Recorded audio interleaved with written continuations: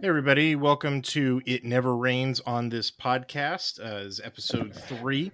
I'm joined by Storms Matt Court this week. Storms, how you doing? I'm doing well. Yourself? Oh, not bad.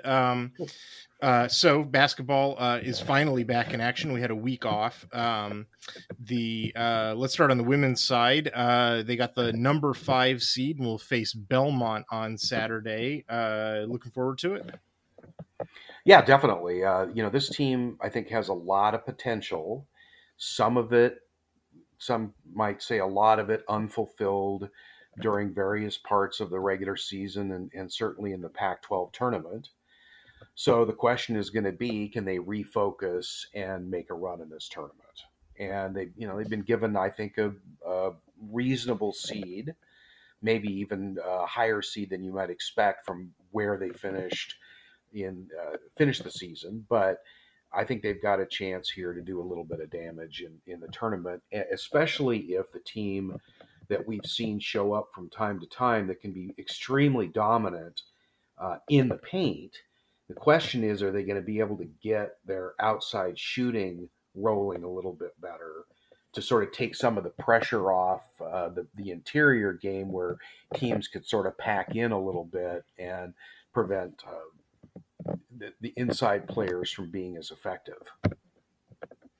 Yeah, usually, come tournament time, that's when, it's often the reign of the bigs. And I feel like Right. Oregon's got two pretty good bigs in Prince and Sabley. But if they could get their perimeter shooting, back up to nominal, it's such a huge advantage. Like if you look at points per possession, there's two teams that dominate, the teams that are good in the paint and the teams that can drain it from three. And the thing that's been frustrating for me for much of the year is on the women's side is they keep settling for mid-range jumpers, which are pretty much the least valuable points per possession play you can that you can try, and yet it's the only thing we're going to do. Or it's frequently what they settle for. It feels like, when something's going wrong, that's what they, kind of settle for. It seems like they have an aggressive 3-point shooting plan. They have an aggressive attack the basket plan to start out with, but I sort of feel like those sort of fade by the end of the second quarter. Is that what you see too? Yeah, generally I think so. One of the things that has happened is they've had a lot of games where they just start off ice cold on their exterior shooting, and they eventually figure out that, well, we're not getting any points off of this, so now we need to start trying to move the ball inside more. Where and so it's a sort of the question is always, do you use the successful inside game to open up the outside game, or do you use the outside game to open up a successful inside game? And that's kind of where they've struggled. They haven't really been able to choose to do it. They've tried to do it through outside shooting, and we get a lot of first halves that are 1 for 12 or 1 for 13 from beyond the 3-point arc. And at that point, the other team kind of realizes, oh, okay, we don't have to really worry about a threat from out there. And so they can then try to shut down what you're trying to do inside. And you're right, the Ducks have at least 2 players who can really do a lot of damage inside if they can be given the opportunity. But you have to have somebody making shots to pull some of that defense's attention out of the paint. So the first game is against Belmont on Saturday. I don't think we know the time yet. We do know that the date will be Saturday. I don't know what time. Oh no, we do know the time. It's going to be 2:30 Pacific time. They're in Knoxville. It'll be on ESPN2. Great. Do you know anything about the Belmont Bruins? I don't know anything about them, so I'm not sure how helpful I can be, but I can find out. Well, I pulled up their net ranking. Their net ranking is number 50, which ain't bad. It's about appropriate for the 12 seed. Oregon is, if anything, slightly underseeded. They come in at number 12 in the net ranking, which is usually associated with the 4 seed. and the other thing is that Belmont's record is actually pretty damn good. Like, they finished 22-7, which, is better than a lot of teams that are ahead of them. But Sure. they play in the OVC, which is not the strongest conference in the world. And I think by the end of this tournament, we're going to see the Pac-12's I feel like the Pac-12 is probably the top or the number 2 conference in the country. Even though if you look at at the way the seeding plays out, the seeding didn't seem to reflect that. That might be a running theme. Pac-12 disrespect. There's tons of teams that are. Go ahead. I was going to say I'm sure it's really hard to get this right because you don't have quite as much of a problem, I think, on the men's side. But on the women's side, you just don't have that many like opponents to go by. You don't know, for example, I don't think Belmont's played a Pac-12 team this year, so you don't have a sense of where would they fit in if they were a regular Oregon opponent. Where would they fit into the grand scheme of things? The main advantage I think they may have in this game is, of course, it's practically a home game. They're all based in Tennessee, so they're close by where their part of the tournament initially, anyway, is going to be taking place. So there's a couple opportunities there for them to have a home court advantage if such a thing exists at a neutral site, which is this is allegedly supposed to be. Well, you bring up a good point about women's basketball, just a, tendency where, I don't know where exactly the cutoff is, maybe, top 15, top 20 teams, but there's a cliff, like between the top X number of teams and everybody else. And if you're, on the other side of that cliff, boy, it becomes obvious when you're watching a basketball game. And so Belmont is probably on the other side of that cliff, and it's probably a game where if Oregon isn't, getting in their own way, I'd expect a pretty comfortable win. Assuming that they do so, the next team up, they would have to play on the same weekend, Monday, I believe, is Tennessee. That's sort of a horse of a different color. The Oregon is ranked a little higher than them in the net rankings. Oregon, again, is 12, and Tennessee is number 18. Tennessee had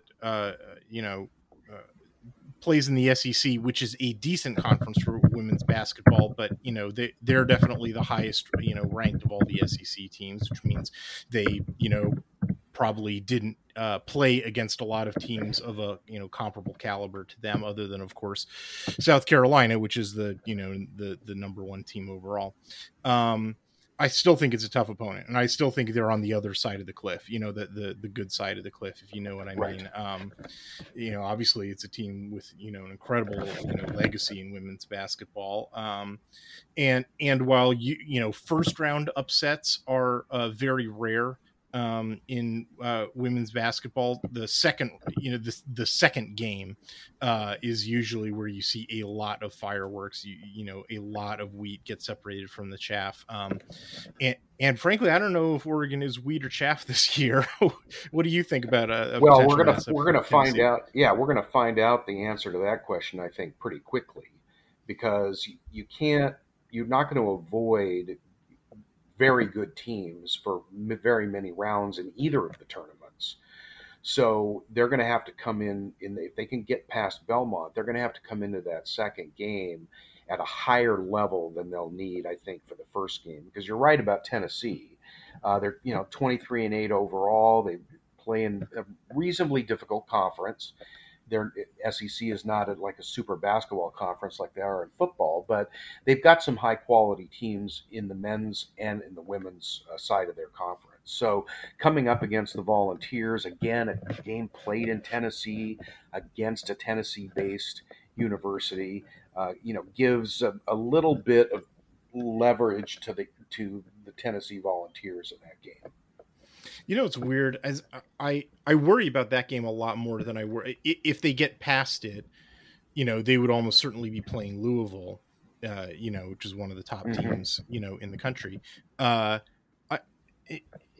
is it weird for me to say I actually worry about Tennessee a lot more than I worry about Louisville? Like in the sense that like if they beat Tennessee, then it's sort of a sigh of relief, like, oh, this is the good Oregon team that we were expecting all along, and they're on a roll, and this will be a damn good game against Louisville. Whereas maybe they're not that team and they just get shut down by Tennessee. You know what I mean? Yeah, in the tournament, you have to bring it every game because everybody is, and you can't be the team that's great against Tennessee or Belmont and then mails it in the next round, because each successive round usually, unless there's some kind of massive upset, is more and more difficult. And so what you don't want is to get, especially from a fan perspective, get some kind of overconfidence, especially about this team, which has shown a great ability to be fantastic and a great ability to be sort of mediocre against their opponents as they've gone through the season. So you don't want to get hyped up about a win over a tough team like Tennessee and think, oh, well, now we're ready to play with the top teams in the country. Now, it doesn't mean they won't be ready or can't be ready. They could be. The question is going to be if they can find that way to play in every game in this tournament, which, as we said, I think at the outset, that's what sets them up to make a run in this tournament, is their ability to raise their game to the highest levels that it reached during the regular season. Yeah, I mean, we know when this team is clicking, it is one of the best teams in the country. It's just been a question of consistency. And frankly, right. It stumps me. Maybe you've got a better idea than I do, although I sort of think your answer is going to be something similar. Why the hell in some games they're phoning it in, and some games they look like world beaters? Like, I can't find any rhyme or reason to it. Do you have any theories? I don't really. It's I guess it's just human nature to some degree. It's sort of easy to sit back and say, boy, why aren't they blowing this team off the floor, when not every game is a result of your own mailing it in or your own not having enthusiasm to play. You're playing another team. That's true. And everybody's not going to roll over like, I don't want to imply they did, but that Washington State game, I don't even think they were rolling over. I think they were genuinely trying to sink those baskets. They were just like, they just couldn't. They stuck their hands in liquid nitrogen before that game. It was crazy. But they were still, I agree, they were trying. It's just that they had one of those days where there wasn't a single person on the roster that could make a basket. And then, in other games on the men's side, you had a game where everybody on the bench hit a basket, including the senior guy that hasn't played 20 minutes all season that they brought in late, drains a three. Yeah, right. So you never know what you're going to run into. And the hope, of course, always is that yours is the team that ends up getting the hot hand during the tournament. Well, let's talk about the men.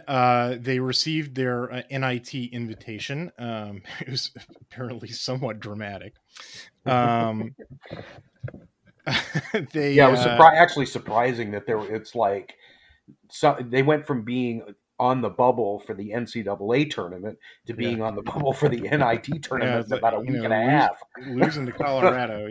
Losing to Washington. That's what it'll do. Exactly. To all my friends, I highly recommend never losing to Washington. No. It's generally a bad idea. They interestingly enough, even though they're the higher seeded team, Oregon's net ranking, the men's side, is just terrible. It's down at 76.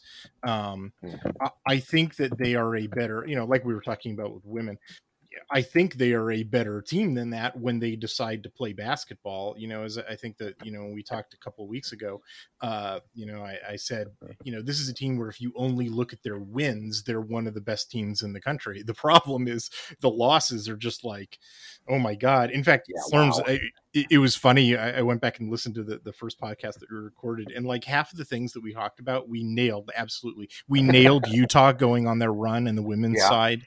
Yep. And a couple of things, but the other one that well, assuming that Oregon just takes care of business against Washington and Wazoo, this should be fine, right? And it's just like, oh my God, guys. Whoops. That's sort of that's the thing about Utah State, which, look, Utah State's number, 60 in the net rankings. That is better than Oregon. It's still not great. They're I'll just put it this way. I don't think the Utah State's a great team. I don't think the Mountain West was a particularly good, basketball conference this year. And they had a losing record in conference.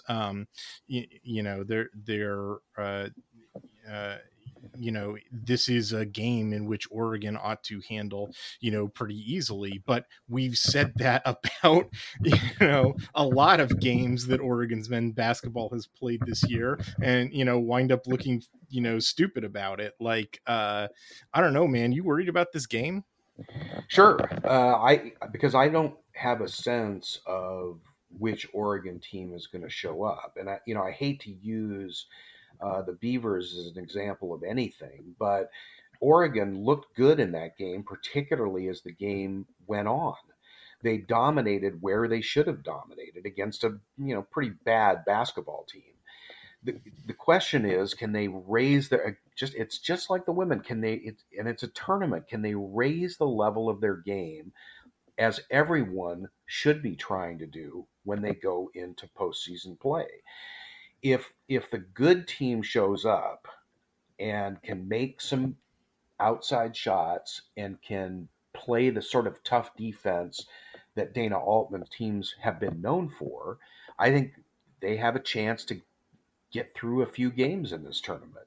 I have very little confidence, or surety, I guess is a better word, that that's what's going to happen, because they've shown repeatedly that they can be fantastic one game and do all the things you think they can and expect them to do, and then they'll come into the next game and it's just, they're flat. They just can't do anything.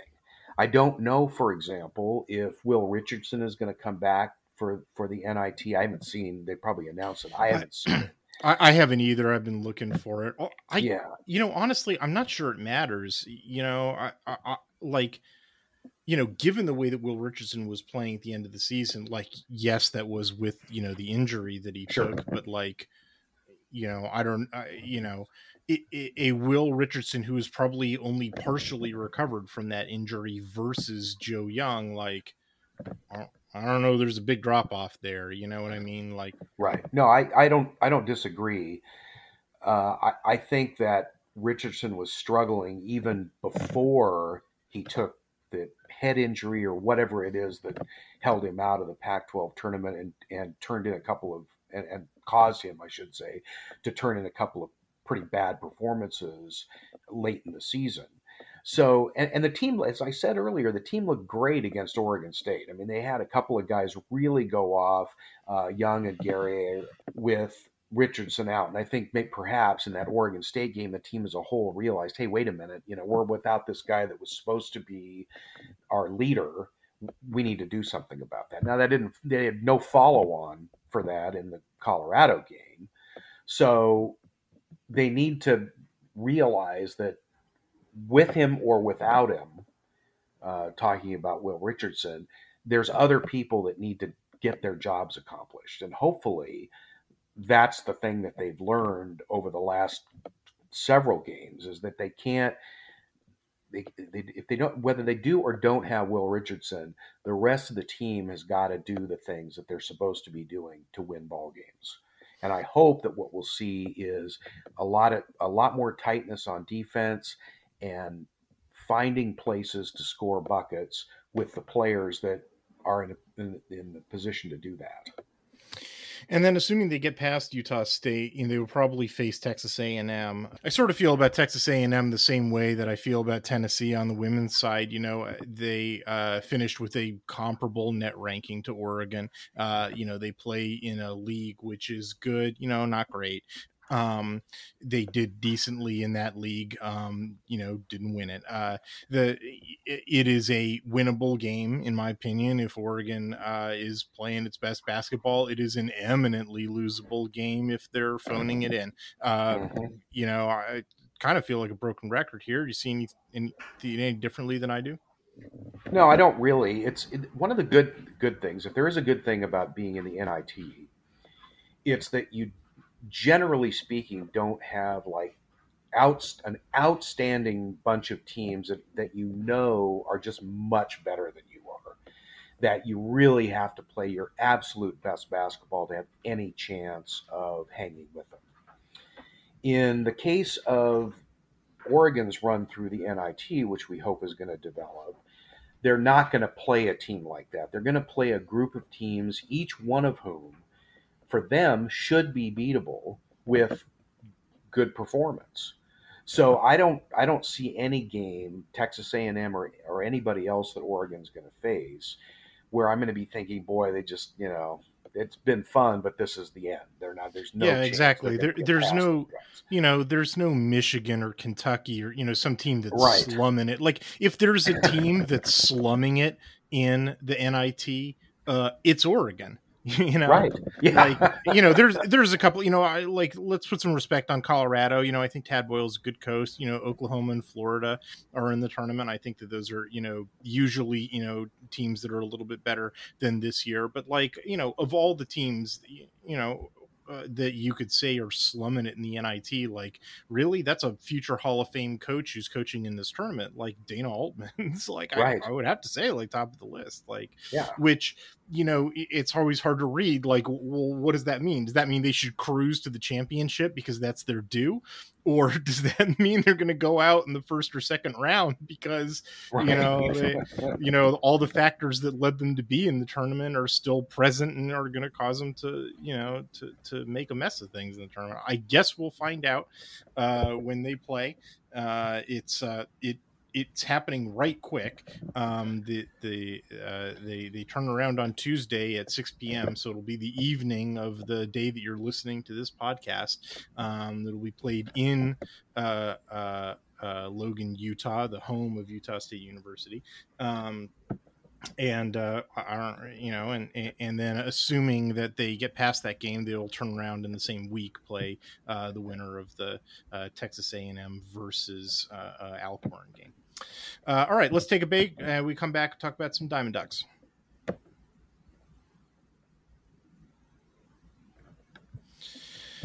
All right, you want to start with baseball or softball? You pick it. Well, the baseball team impressed me this week. They took on Stanford, which is ranked number 2 in the country, and won the first 2 games. Dropped the third one on kind of a frustrating game to watch, to be honest. But the first 2 were damned impressive performances.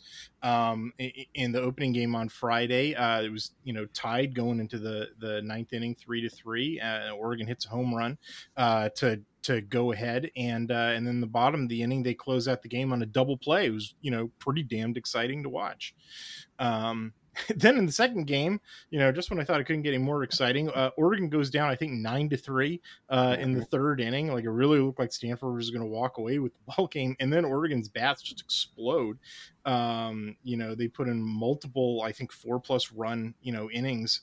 Stanford offensively explodes too, but just not as much as the Ducks did. The Ducks win that game 16-13, which is again, like, I didn't know that baseball could produce scores like that. Like this this is kind of recalibrating my expectations as a baseball fan. And it's not because I think that anybody's playing like terrible defense. It's just like these bats are live. And then the final game on Sunday, they put up a decent effort. They scored 6 runs in the game, but Stanford was just outpacing them the whole game. I believe they led the entire game. They plated a run in the first inning, and Oregon just couldn't outscore them in another like offensively driven game. Is that how you saw the series too? Yeah, I was really impressed by Oregon's late game heroics, if you will. In both of the first 2 games, they trailed and could easily have lost those games, and just made massive, massive rallies not necessarily gigantic ones. The second game, they scored 8 runs in the last 2 innings to win that game 16-13. The first game, of course, they only scored 2 runs in the last 2 innings, but it was enough to push them over the top by a run.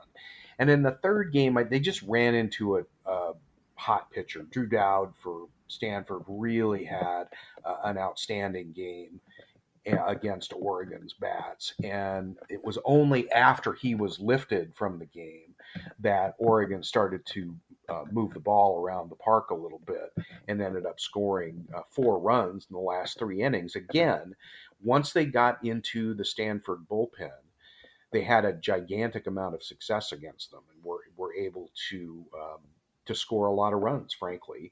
And you're right about the 16 runs. That was really, and that we're back to that like explosion they had late in that San Diego series that we were talking about 2 weeks ago.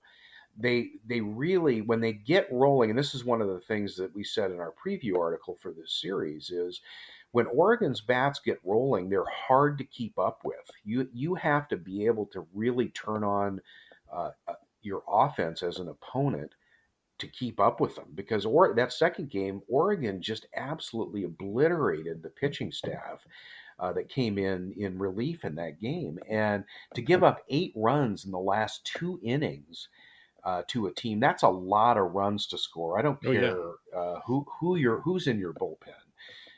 Oregon just looked really impressive, I thought, late in all 3 of these games, which is encouraging. In the third game, which they ended up losing 10-6, they got off to a poor start. And if they came up against a tough pitcher, they couldn't break him down. I think he pitched through the 5th inning, and they couldn't break him down.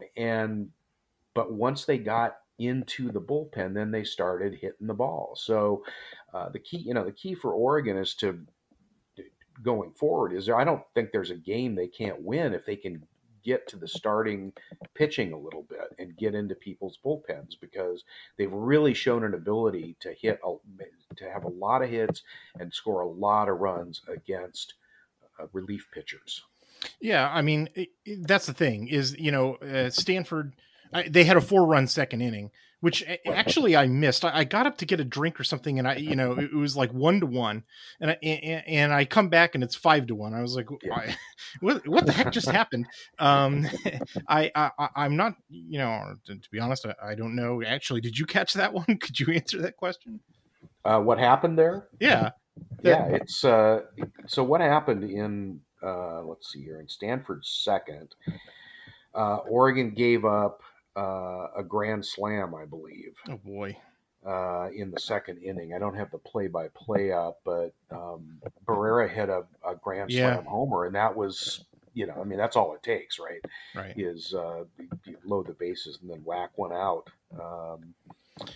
But that's again, that's on the pitching staff, obviously, there where it's funny because Oregon had more hits than Stanford did, right? Mm-hmm. Like if you eliminate the first 2 innings of the ball, like you were saying that Oregon was in this game and they were, with the number 2 team in the country, a team they just beaten twice in their home park. The third through the 9th inning, Oregon, is scoring 5 runs. It's enough to win the game. And if you just wipe those first 2 innings off the board, you wipe off that grand slam and what Oregon produced in the first 2 innings as well. It's a tie ball game, right? It's just that's that. It is a competitive game, except they gave up that explosion, and Oregon didn't have a grand slam in them to level it. But it's not like they got blown out of this game or the offense wasn't productive. I mean, 6 runs is usually enough to win most baseball games, or at least most baseball games when I was growing up watching baseball. Maybe things have changed. I don't know. No, absolutely. But yeah, Oregon had a little bit of a problem with pitching in this particular game. They gave up a lot of bases on balls, and if you look at how this second inning went for Stanford, you've got a walk, a wild pitch, a hit by pitch, another walk, and then a grand slam. So you don't have So it's, the pull pitchers. the pitcher, like Yeah, you're I not. don't Yeah, care that it's the exactly. second. I don't know. I'm actually curious about your opinion on this matter. I feel like I'm a radical on this question. I feel like, the first time your pitcher beans somebody, you ought to pull him. Like, that's it. You've lost control of your pitch. Unless you've told them to do that, Well, that doesn't happen in baseball. What are you talking about? right? This is a Exactly. gentleman's game. No, I'm a real hard ass on the mound. I feel like you should have a full bullpen, and at any given time, even in the second inning, you ought to pull your pitcher. All right. What do you think about that question? You think I'm crazy? For Oregon particularly, they've got a ton of live arms on the pitching staff. There's no reason to leave somebody in whose control is not good that day. You should actually be able to tell that, I would assume, in warm-ups or early on in when they arrive on the mound if they're going to be the starter. And Oregon has plenty of guys that can go long relief. They've got plenty of guys who can go short relief and do very well.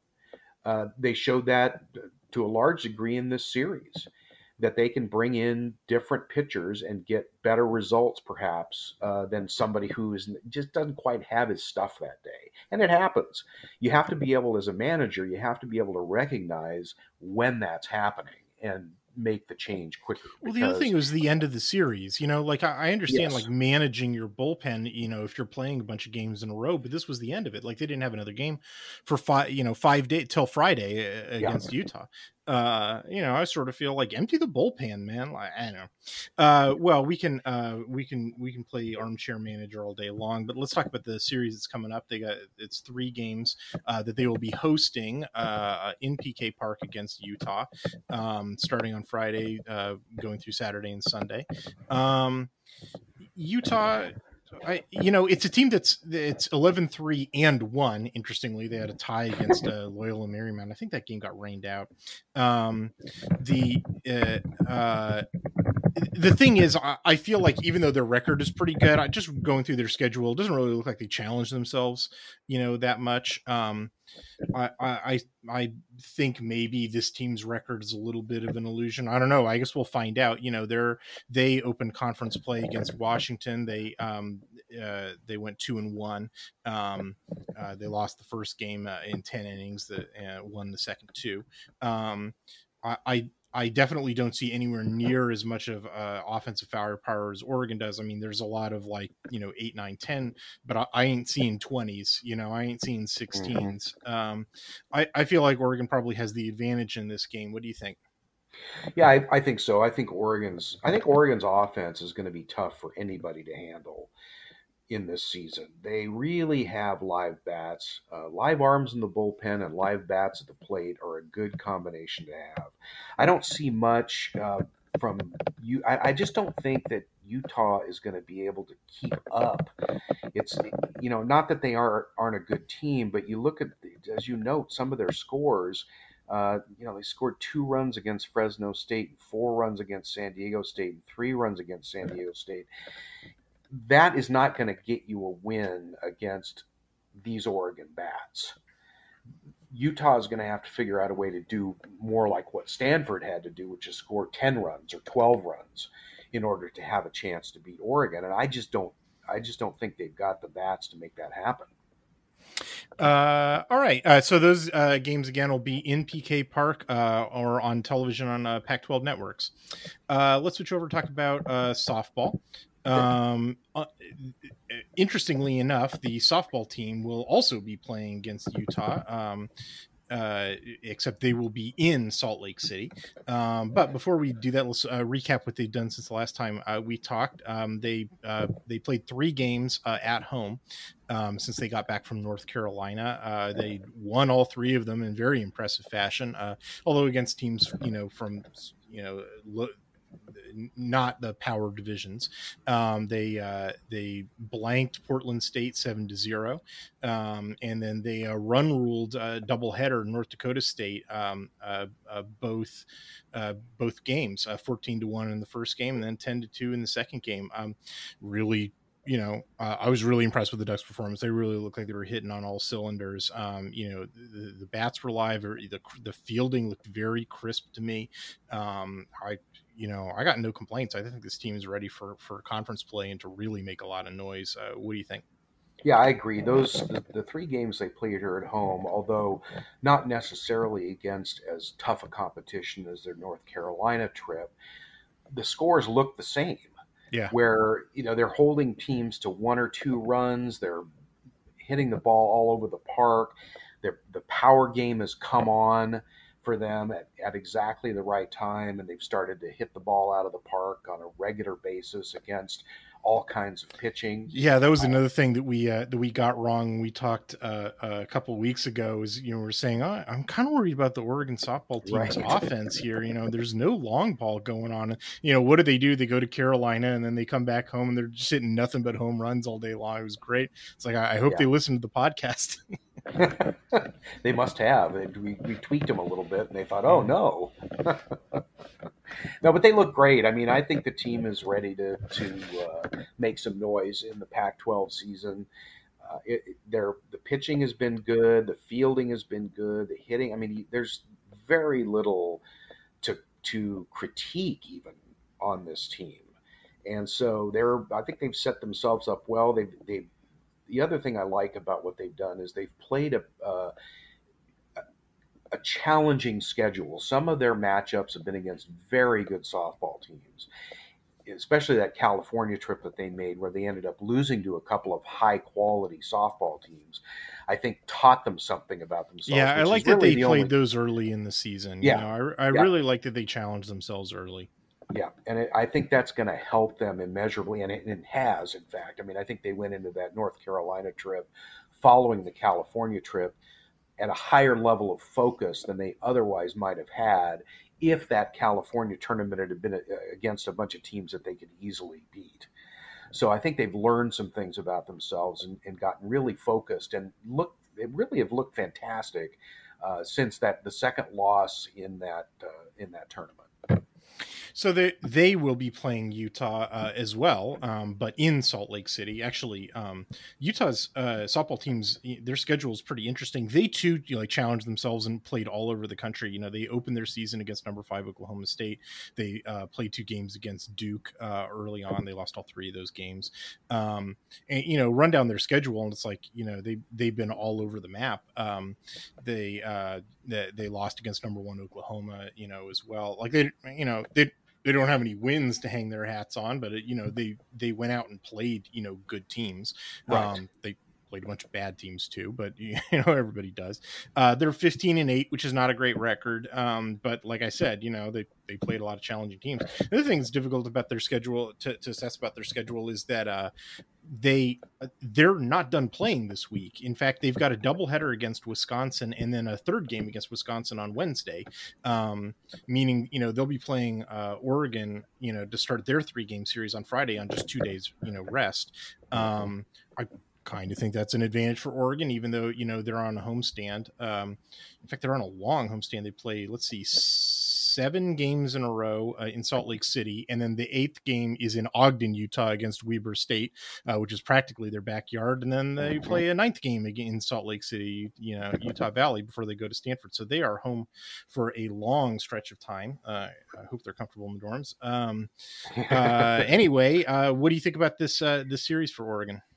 It's and one of the interesting things about softball that is not as true of baseball is that the time between games from a pitching perspective is not really relevant. It's not uncommon to see softball pitchers throw a couple of games in a day, full complete games in a day. Yeah. With no no the problem. Throwing Come back the motion next seems day. to be less, destructive, Yeah. and plus, Yeah. it's 7 innings and not 9. Right. Yeah. There's no elbow involvement really, as there is obviously with baseball pitching, and the shoulder rotation is easier on the body than the baseball throwing motion.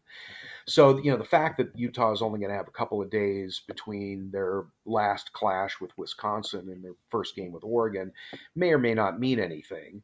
Well, they don't have to travel, so that's obviously right. That's very very helpful. There's no downtime from that. So I like the Ducks' chances here. As I said, I think they're on a roll. I think they've started to hit on all cylinders on all aspects of the game. It's fascinating to me that you can hold a 9-game homestand in Utah in the middle of March. I would think it'd be like 25 degrees there most days, but well, the air's a little thinner, it certainly is, yeah, at altitude up there. But so I'm looking forward to this series. I think it's an opportunity for Oregon to get off to a great start on Pac-12 play and to kind of stake their claim that they're going to be one of the teams. They're going to be in the mix at the end with the hopes, obviously, of getting into that World Series. Unfortunately, the series will not be televised or streamed in any way. I actually personally reached out to Utah's athletic department to confirm that. Hey, journalism, everybody. It will only be on the radio. You'll need to go to goducks.com to find out how. I believe that there is a way to get streaming radio if you're a real diehard for it, but I don't believe we're going to be providing coverage on the site. We're going to be doing baseball and the basketball games. Let's take a break, and when we get back, we'll get to the mailbag. All right, let's dive into the mailbag. You excited, Storms? Absolutely. Their questions are always just fantastic and illuminating. Let's see. We've got folks who are complaining about Mondays. I agree. Let's see. Question 1 from Should Have Been a Duck. Are we going to land any of the 5 stars from this weekend? If so, which one do we need the most? Slurms, you got an opinion on this one? Well, I don't know which one we need the most. I am, as always, hopeful. I think it's great that these really high-level players come to visit Oregon, at least. I think anytime we can get one of these fantastic players on campus, it dramatically increases our chances of landing them on the team. Because let's face it, Oregon's facilities, its program, everything about the visit is impressive to these young men. And so the hope is that they'll like it so much and they'll understand what the culture is like and how valued they will be and how they will be more valued as a player and as a person if they come to Oregon than if they go to any other school in the country. I have a hard time picking, which of the guys visiting this weekend I'd want the most. I think if I were forced to, I'd say Jaden Wayne, simply because, Oregon, I think we all got accustomed to Kayvon Thibodeau coming off the edge. It's and I don't think Oregon has one of those. It's sort of like, for everybody else, I think Oregon has a comparable, talent, and they can survive not getting that, that guy in 2023. Really elite edge players, do not grow on trees. You get them once every couple of years if you're lucky. So, I really like to see, Jaden Wayne do it, and other than a quarterback, that's probably the closest you get to a tent bowl, for your class. Really elite, potential first round or even first pick, NFL guy in a couple of years, is something that you can build a class around. And with, the defensive bona fides for this staff, I feel like that, that could really like tip off an avalanche. Who doesn't want to play for a national championship winning defense? And the other thing about sort of the evolution of Oregon over the years, I've been an Oregon fan for a while. I remember games in which, Oregon winning a game was a surprise. And the second surprise has been, hey, this team can actually play some defense. Like I am not quite old enough to remember the gangrene teams in like 57. But like it's been a while since Oregon's been able to hang its hat on defense. And, I have now, that was the only question that we have. So now I will just rant about the works that I have been doing for the site. I finished writing up all my previews of the defensive staff. I'm really impressed with the hires. Like, I think when this staff was first assembled, there was a lot of, I don't know, snickering from around the conference and fan bases, that were like, oh, look, it's the crew that can recruit and can't coach. Because, a number of the names were either no name or guys that not a lot of people had heard of, or they had heard of them, but they had only heard of them as recruiters. And on the defensive side of the ball, when I was digging in, boy, that ain't true. Like, there's some real pedigree and some real, like, interesting schematic stuff, and there's a cohesion to the defensive staff that Dan Lanning has assembled. Like, this, we sort of flirted with the concept in 2019 with Andy Avalos's, pretty good defense, where, in advanced statistics, in mid-season, they were, ranked as a top 5 defense. It's like, what's it like to watch an Oregon team in which the defense is better than the offense? Like, it's, it's like baffling experience for even, mid-range fans, much less the long-range fans. I really strongly feel like that could be the case, in 2022 and going forward. Like, this defensive staff, I really think is an excellent staff. I really think that, assuming the linebackers get healthy again, that was the big, that was the big bottleneck, last year, but it's one that can be remedied with, bed rest, right? Like, you need to fix this in the transfer portal. You need to fix this, by, in some other way that's very difficult to do, quickly, well, hell, I just finished doing a bunch of film study on Florida State, where their Achilles heel is their, offensive line stinks. Well, that's a hole that takes you 5 years to get out of. Like, injured linebackers is not a hole that takes you 5 years to get out of. That's a hole that takes you 6 weeks to get out of.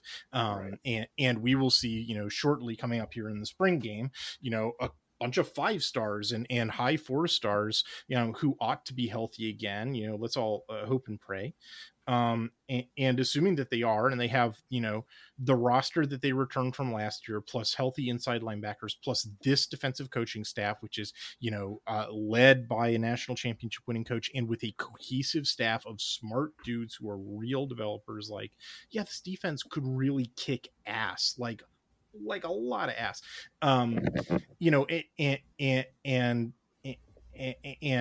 Honestly, and then to get back to the question, like, being able to put on that showcase with some of these defensive recruits and getting an elite, edge rusher to build his tent pole for the class, like, yeah, that could be really exciting. The other thing that I'll say about recruiting while we're on that topic is I write previews of all the other Pac-12 teams, right? And one of the things that I do, that's one of these, you don't know it until I publish these articles, and maybe you don't know it even then, is that I'm following recruiting for the other 11 teams too. I'm keeping notes on how everybody's doing, how their recruiting weekends are going. And boy, I don't know what to tell you. If anybody from somebody who's not an Oregon or USC fan base is listening to this, like, winter is coming for the Pac-12. The separation of Oregon and USC from the rest of the Pac-12 is, it was already sort of present. It is accelerating. Like, Washington is really falling off with recruiting. I don't know if anybody listening to this podcast is happy to hear that. Maybe a few, but like, those guys are celebrating getting low 3 stars. It's and I like that coaching staff. I had to do a bunch of film study on Fresno State. It was kind of freaky the way that it worked out. Because they were Oregon's opener, right? So I went back and I watched all of their 2020 season, and then they played a week 0 game against UConn before they played Oregon. So I got to watch that. I watched the Oregon game, of course. And then, they played UCLA before Oregon played UCLA. So that was one of the games that I did film study to get ready for UCLA on. So, I think that adds up to, I watched 9 or 10, games on this exact coaching staff for Fresno State. Plus, it should be a couple of Washington players who were on Fresno State, not just Jake Ainer, but Ty Jones, and a couple of Oregon State players too. And, anyway, like, I like this coaching staff. In fact, I'm on record as saying, I think in 3 years, it's entirely possible that Washington fans will be more happy with this hire than USC fans will be with the Lincoln Riley hire. Wow. That's largely due to expectations at those two programs, where I think that the Dogs have had their nose rubbed in it a little bit, and USC fans are perpetually expecting national championships. Well, there's certainly a lot more room for improvement in Seattle than there might be in Los Angeles. Definitely true. I definitely think that you'll see leaps and bounds of improvement versus the Jimmy Lake era with Kalen DeBoer, whereas I think the difference between Lincoln Riley and Clay Helton will not be enormous. I think it will be real because I think that Lincoln Riley's a better coach than Clay Helton. I mean, it'd be hard not to be, but like, that they're close to their ceiling. And I think USC fans might need to, reevaluate where exactly their ceiling is. I know they won, some national championships, but it's, if you look at the long history of USC, they're not Alabama. They're Right. not Ohio State. They're a blue blood, but they're not one of the super blue bloods who like every single year are, in for national championship. Pete Carroll was the exception, not the rule at Right. USC. And if your expectation is Pete Carroll every single season and you're firing coaches, because they're not, pulling you national championship 3 out of 4 years, it's entirely possible they get mad at Lincoln Riley fast. And I think there's, some legitimate questions about Lincoln Riley. That's another dude that I did 13 games worth of film study on. I sort of I've got questions about this guy. So anyway, back to the recruiting, side of things. Washington was the third man in the room, and they're sort of exiting that room.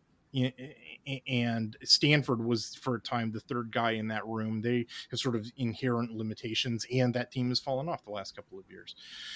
So boy, that's what I, would tell you from these recruiting weekends. That's a piece of a larger puzzle. And what that larger puzzle, shows is that you've got a Pac-2 and a Pac-10.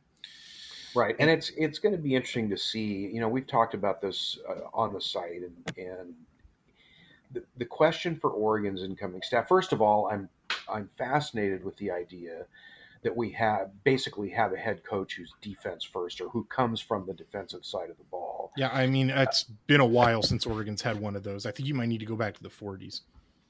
Yeah, it's even Coach Cristobal was an offensive line guy, or seen as an offensive line guy, and this is what he's going to have, this team of road graders, and they're just going to blow past teams because of the trenches. But and this is a personal view, is that Oregon has been deficient in defense for a long time. I was never an Aliotti fan. I don't understand a defense that allows receivers to just run free as long as they're not as long as they don't beat you deep. We don't care how many 12-yard passes they complete. We're just going to hope that they make a mistake between their 30-yard line and our goal line. I want 3 and outs, and so I'm fascinated with the idea that Oregon is going to have a head coach that's from the defensive side of the ball, and I hope what he's going to do is be putting together a shutdown defense. And the fact that the recruiting is going well, and we've got this incredible weekend coming up with so many outstanding players from all parts of the country, from all sides of the ball, is great for Oregon. The question is going to be, just as it was with the previous staff, they can get high quality recruits to sign, they can bring them onto campus. Now can they make them into a great football team and great football players? And that's going to be the question for the staff. We don't know yet whether or not this staff, as it's been put together, whether or not they will be great in-game coaches, whether they'll be able to spool up these players to make them better than they otherwise would have been, whether they'll be able to make the kinds of quick decisions on the field that need to be made to adjust to what the defense is giving you, or adjust to what the other offense is giving you to take advantage of it. And so I have a tremendous amount of positivity and hopefulness about the football team. I'm looking forward to seeing what they can do on the defensive side of the ball, with that being the focus of the head coach. Well, it's really interesting. I have I have been more of a defender of the style of defense that you were decrying. I don't like using the term bend don't break because it's an overbroad term that sort of describes like 4 different kinds of defenses, and so I try to avoid confusion by avoiding that term.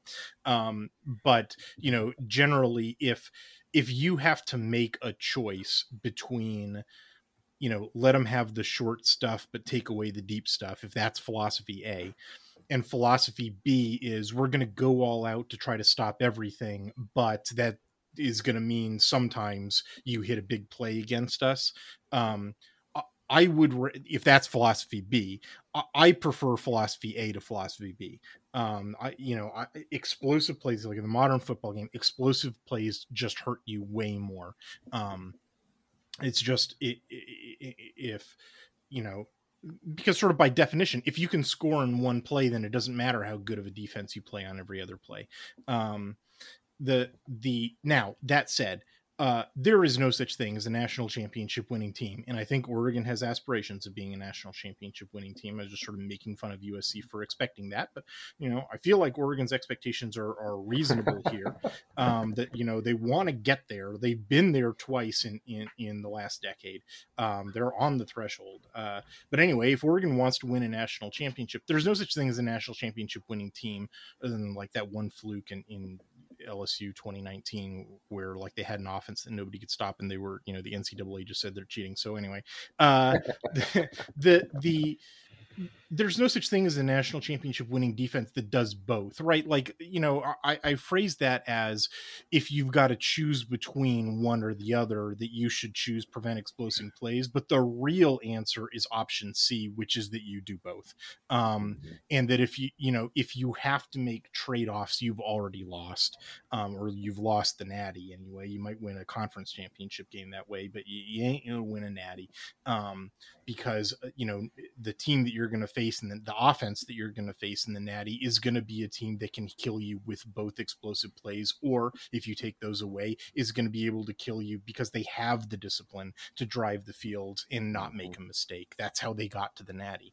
So you need to be able to stop both, and you need an elite defense to do it. And I think that Dan Lanning is an elite defensive coach.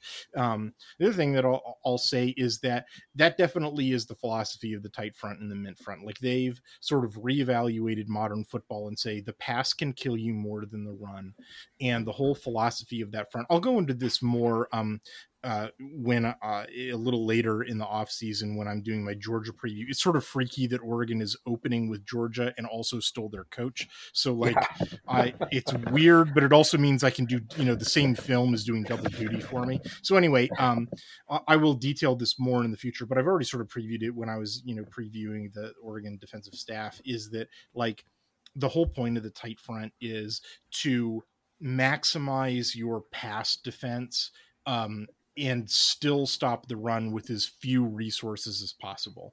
And so Slurms, you may be frustrated because it is sort of a defense that if anything is going to be giving 5-yard runs, but it shouldn't be giving up 12-yard passes. So it was a long way of saying maybe you'll like this defense. I hope so. I mean, I don't mind the choice A as long as the mistake is made. I just don't like giving up all these passes for touchdowns anyway. Yeah, right. It's one thing to make the trade-off, but you got to get your part of the trade in return, which is no touchdowns. Yep. All right, so we're coming up on the hour mark. I think it's time to shut her down for the week. It's been great talking to you. Yeah, appreciate the opportunity. It's a lot of fun. All right, thanks, man. Go Ducks. Go Ducks.